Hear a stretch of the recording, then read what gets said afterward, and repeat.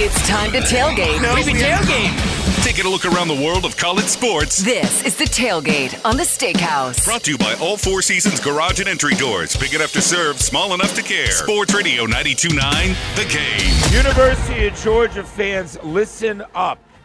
It's portal season, and no, there's not 10 helicopters flying off all over America trying to recruit high school kids. What is Kirby Smart focusing on this week? Everyone that follows recruiting, and they'll hashtag it sometimes, Kirby Copter. And whatever service they use, they lease this yellow helicopter.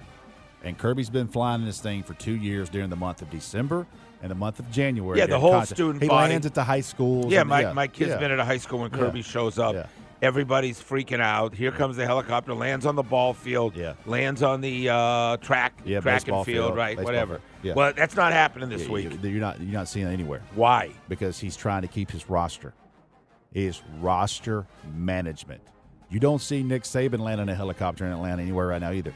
They're going to see kids, but they're flying straight there and straight back because you got to be in front of your roster. Carson Beck still trying to make a decision.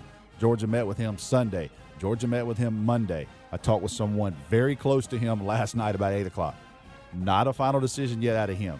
Do I think he's coming back? I am leaning that he is coming back. That is not a final decision, so don't run with it. Rusty Mansell said he's coming back. I think he's coming. I'm leaning he's coming back. Why does it feel like the portal and his roster is more under siege than it's ever been before? Because they got really good players. And people not only trying to get starters, people are trying to get the depth, the guys in behind them. And it wasn't a mass exodus last year. It really wasn't. No, well, they're really the one that hurt them. And to be honest with you, don't say it. Don't say the kid 2 years ago. No. Jermaine Burton? No, not Jermaine Burton. The one that hurt them Saturday was Barry Alexander because they didn't have a 320-pound nose guard. Jermaine Burton, by the way, what was with the antics? Is he that bitter towards Georgia and going over to that student body and known Jermaine since a ninth grader, Hakeville charter. So what's going on there? Didn't need to do that. Yeah, you got the dub. You won. You scored. Is he that bitter towards Georgia? To run over there. What was interesting was an Alabama official, you see the young lady, she's trying to get him to stop. She's trying to get him those away. of you who don't know, after the game, while Alabama's celebrating completely other side of the field, Jermaine Burton runs to the end zone in front of the Jordan. Immediately. It was immediately. Yeah, I mean, it wasn't like. And what was he doing? Like I don't taunting know, them? He was giving them like some twist hand signals or something. Listen, it worked out great. You went there and you're in a great situation. So, again, I want to go back to, is this roster more under siege than last year's, or is there more? Everybody's roster is under siege, but Georgia's will always be under siege. Not just under siege, trying to get kids to make a decision. Are there going to be? Are you going to the NFL? Are there going to be a couple of guys? Oh, so the NFL decision Kirby's trying to figure out also. Yes. Is there going to be a couple of other names that we're not expecting that we hear NFL? I would say no, but nobody really thought that Bear Alexander was going to leave the way he did. If Carson Beck. You remember who left last year, last minute? A.D. Mitchell at Texas. How good a year did he have? And that one hurt.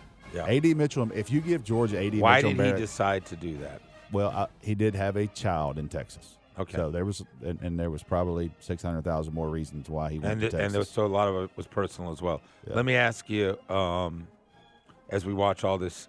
This Carson Beck decision is the decision. Okay, let me ask a question.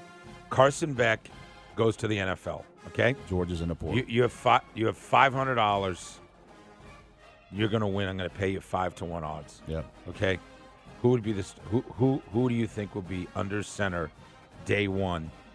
Who do we open with? Clemson? Yeah, I don't think you can answer that because you don't think he's on the team right now. I don't know because I think Carson Beck goes. Georgia would bring in a transfer portal quarterback to compete with Gunnar Stockton.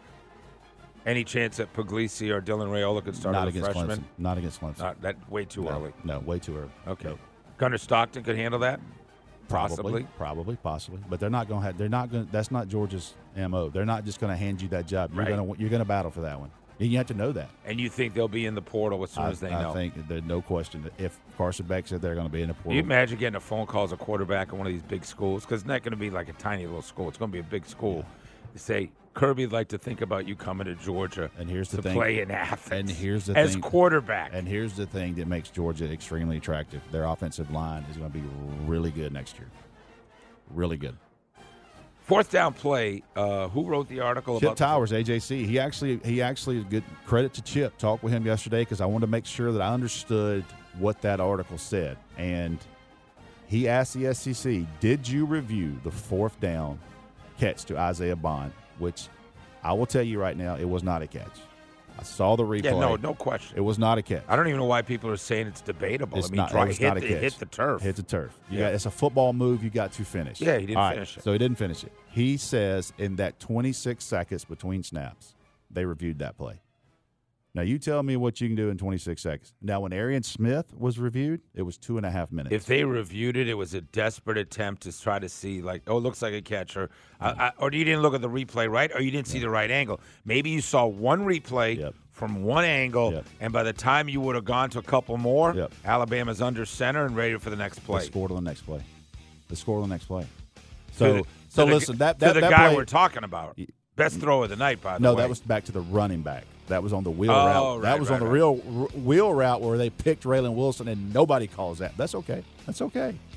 The first play of that drive, they gave a pass interference to Malachi Starks. The two most questionable calls in the whole game was a pass interference to Malachi Starks on that drive, and then that 4th and forward non-review. At the end of the day, Georgia got whipped up front. Yes. That's why I'm just saying there was two calls that very much went against Georgia there, in my opinion. What's the biggest portal story out there, or the biggest decision NFL story that's still left out there? Carson Beck, number one. Carson Beck's a huge number deal. one. Any other number schools? two is going to be what Dylan Gabriel does. Right. I mean, he's a bona fide baller. Right. Does he go to Oregon? He's going to be at Oregon this weekend. Riley Leonard will be at Notre Dame this weekend on a visit. Florida State desperately trying to get into that one.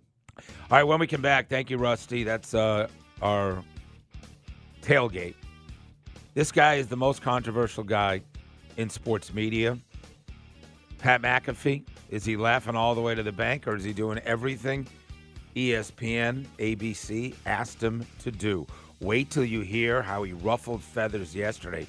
Not just Georgia fans, ESPN. If you haven't heard this cut, stick around 5 minutes. Sports Radio 92.9 The Game.